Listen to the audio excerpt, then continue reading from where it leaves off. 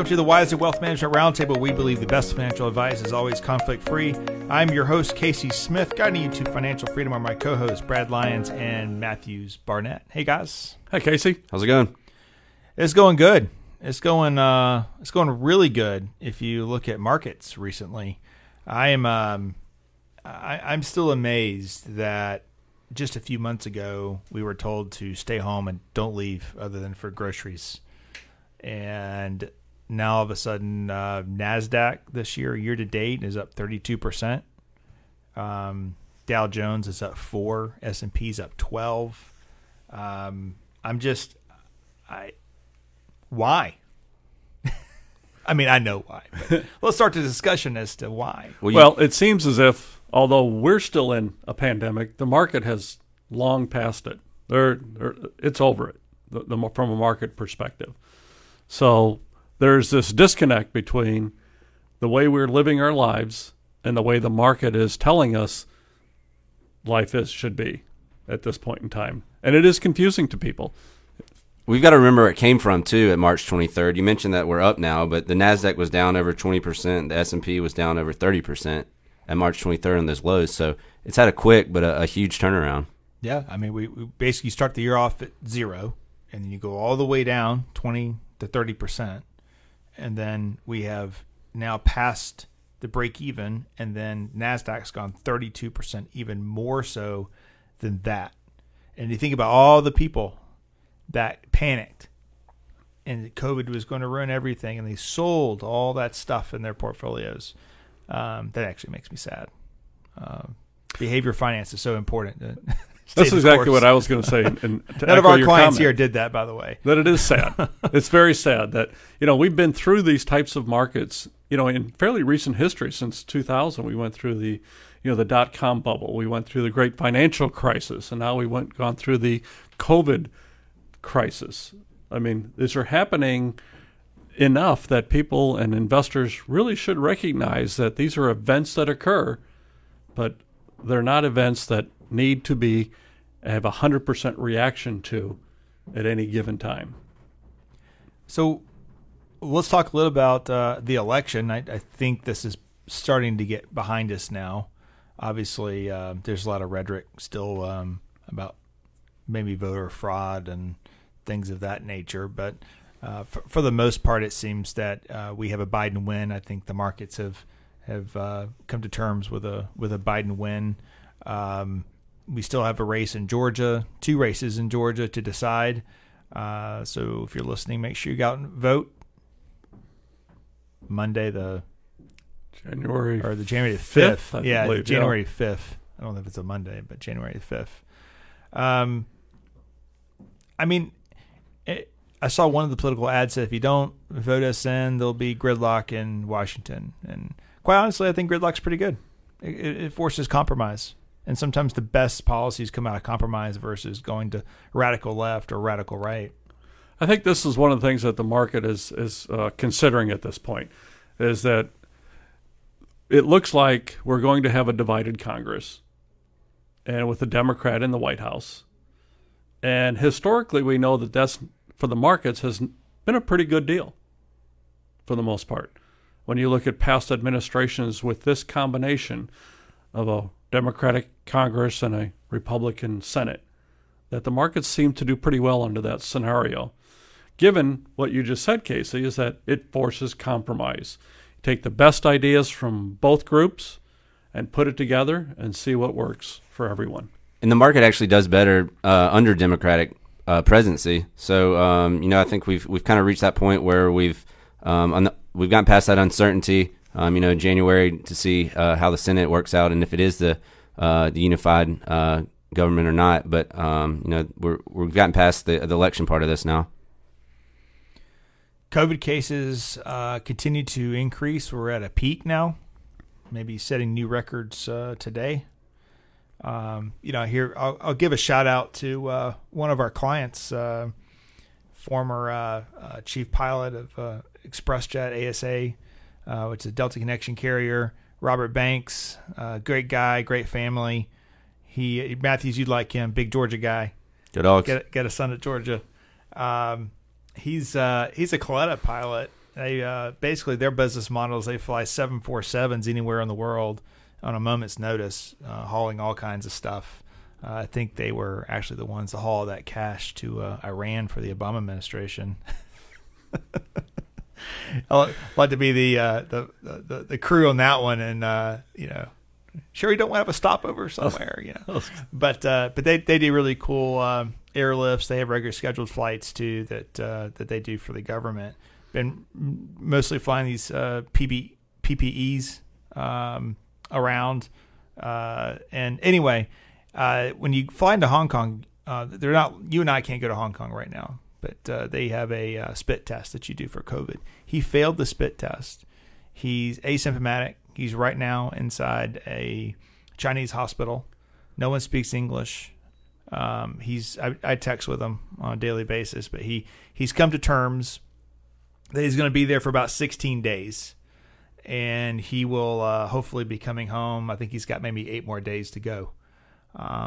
The person in his room with him now, who's running extremely high temperature, does speak some English and is able to do some translation for him. He is one of 3 people in Hong Kong that have COVID. So they have been able to squash this thing, and they get mad at Americans and Europeans that come over, even with him, for work to deliver goods to their own people. But they get angry because, hey, why didn't you do a test before you left? And that's probably something that airline should be thinking about. But Robert, if you're listening, our hearts go out to you, man. Hang in there. But anyway, that got me thinking about COVID here in the U.S. and why are we struggling with it so much? And a lot of it has to do with what we were talking about before we came live here, is freedom, right? We're a free and open society, free to come and go as we please. And it's part of our spirit to get out and go and places and do things and see people. It is difficult to convince an entire nation like ours to all do the same thing, like stay at home, wear a mask, behave a certain way. It's just going to be a very difficult thing to do in a free and open society. I remember listening to a radio show back in about probably February when everything was starting to shut down in China, and they were talking about it was spreading in the U.S. already, and talking about that, how, in China, they, just the way their government's set up, that they can have full shutdowns, and they don't have the rights that we do over here, and how that would be an issue, having to have a complete lockdown to completely eradicate the spread of this. And that's kind of where we are right now. Hey, I have a hard time believing that local law enforcement, especially in the South, is going to be standing at every corner questioning why you're out of your home, like it was World War II in Germany. I have a hard time envisioning that. If it did happen, I think some really, really bad reaction of the public would happen after that. And there's more of the general public than there are of armed forces in the end. Yeah, I think that would be a greater threat than the threat of the disease itself. Yeah. But that being said, Yes. we should also be courteous of grandma. Of course. Right. Everyone's making fun of not going to Thanksgiving dinner or not doing Christmas this year. Or I never heard of this. You said earlier, a Zoom Thanksgiving? Well, I've been hearing about it on the radio. And the question that they're asking and posing to people are you going to be doing a Zoom Thanksgiving this year, where you set up a Zoom monitor at your Thanksgiving table and you talk to the people at their Thanksgiving table through the Zoom monitor? That we didn't do that for hopefully not for Thanksgiving, but we did that for Easter. In the middle of the lockdown, you weren't able to go home and weren't supposed to be around family, so just kind of did your own thing, but did a Zoom call with all the family to catch up. I'm just grateful that financial services is considered essential service, so we can just keep doing this podcast all during any potential shutdown. Well, speaking of this COVID, there are a number of announcements that have come out that we should talk about. Pfizer has announced that they have a candidate for a vaccine for COVID-19 that is now apparently 95% effective against spreading of the disease. Moderna has come out and said they have a candidate for a vaccine that's 94.5 or essentially 95% effective against the spread of the disease. Johnson & Johnson is in its second phase 3 for their candidate for a vaccine. So there's tremendous amount of positive news on this front towards getting a vaccine that will have the effect of stopping this virus. Okay? But what does that vaccine mean economically? I mean, Brad, are you going to take the vaccine? Yes, And I'm then- going to be first in line once they open it up to the general public. And then are you going to apply for a week off to go on a cruise? What are you going to do now that you're immune? Well, now that I'm immune, it's like what you said earlier. That's denied, by the way. In that case. Well, what you said earlier is that, being careful or being conscious of other people, of grandma, of the guys that work in the butcher shop that I go to that are exposed to this every single day. It's not so much that I've been concerned about, getting it myself. If I get it, I get it. We are essential. We have been coming to work every day. We have been seeing clients. We have been going about normal duties, but being careful. But getting the vaccine isn't just for ourselves. It's for protecting other people as well. So, yes, absolutely. I plan on getting it as soon as it's opened up to my demographic group. But my point is that how does that affect the economy in our portfolios? Because we have a vaccine, the market jumped. It was up 1,300 points intraday high. I think maybe 1,400. It closed lower than that. But obviously we see it as, okay, if the government gets or population gets vaccinated, maybe by mid-January, let's say, well, at least we start the process by then, right? Everything just returns to normal? Well, I don't know that. I mean, is that what's being priced in the market right now? I think the market is pricing that in, but from a behavioral and societal standpoint, I don't know. Everything it goes back to normal right away. But commerce does begin to open up and loosen up a little bit. I think with each vaccination, with each dosage that gets into society, I think that the economy will open up a little bit more, a little bit more, a little bit more. And we're talking about, the street level economy right away.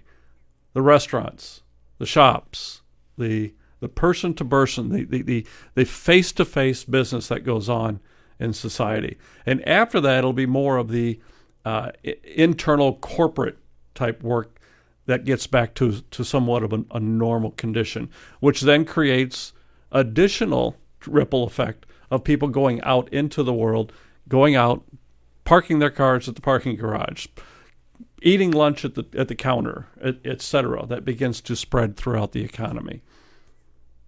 I don't know if people are going to take it like they're anticipating, to be honest. I mean, we have the flu vaccine, and the small majority of people take that. I mean, I think this is the way to eradicate the spread of it, but I think it could take a while to get that done, and how that affects the economy moving forward. I guess we'll have to see. I don't think I'm going to take the vaccine unless it causes rapid hair gain. That's Good luck. If that's a side effect, I might try that. But yeah, I don't know. I'm not a risk demographic either. But I don't know. Evidently, Brad's going first, so we'll see what happens to him and Keep us safe. We'll go from there.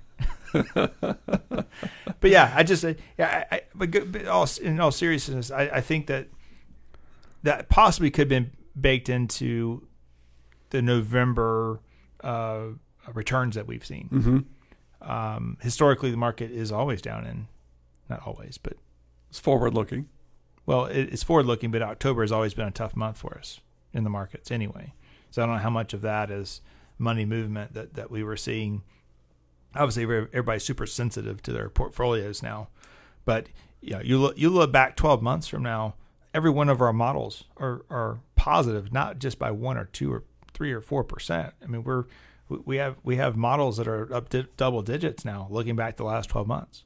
And it's just surprising because you look around you now in Georgia. I feel like that where things are getting more normal. It's taking me just as long to get to work now as it did pre-pandemic. That's for you. Probably not the same for you because you come through more of a big company environments, right? But I'm seeing more and more traffic on a month-to-month basis. Yeah, without increasing. a doubt. Mm-hmm. Yeah, yes. But you have large corporations though that say people don't have to go back to work until March or June of next year in Atlanta. If that, right. The whole year. They're very concerned about liability. Oh, and there's no doubt that the lawyers have taken over decision making. There's no doubt about that. Yeah. and we've proven that we can work, but we also proven we can still spend money from home too. Because look at these retail numbers. The retail numbers weren't horrible, right? I mean, yes, you have some retails are just horrible. Your mom and pop retail is obviously still suffering if they weren't online, if they didn't have a good following before then. That's what I'm saying. It's definitely the services is still affected, but the goods that you can buy online have kind of shifted. Yeah. And speaking of goods, it's really the supply chain that's getting bogged down in this, because for companies that can't open or haven't opened, they're not unable to actually create the product to sell into the distribution system to get to the end consumer. So there's a supply chain problem that still exists that only a vaccine can solve that problem. By getting people back to work in factories, getting people back to work on the production floor. I think Chick-fil-A sold more in revenue than they did last year to date. You know, so some of it I think fast casual has done well. Some of it I think is just the business owner or the owners and their progressive thinking and their ability to adapt to a changing environment. And obviously Chick-fil-A is one of the best in the business at what they do. In fact, I would like to nominate them to be the ones to hand out the vaccines through their drive-thrus. Maybe it's a chicken sandwich and a vaccine combo of some sort, because I think they can administrate it much faster than any government organization. Okay, well, that's enough about, I guess, a vaccine. But I think that's probably already baked in, but I'm not totally sure. Because we have to see numbers. Like we have to see revenue numbers increase. And to your point earlier, GDP, right? GDP is actually a lot better than we thought would be at this significantly point. Better than what they anticipated a few months ago. So, that's promising. But you mentioned that we've had a good November so far. Is that election related? Is that vaccine related?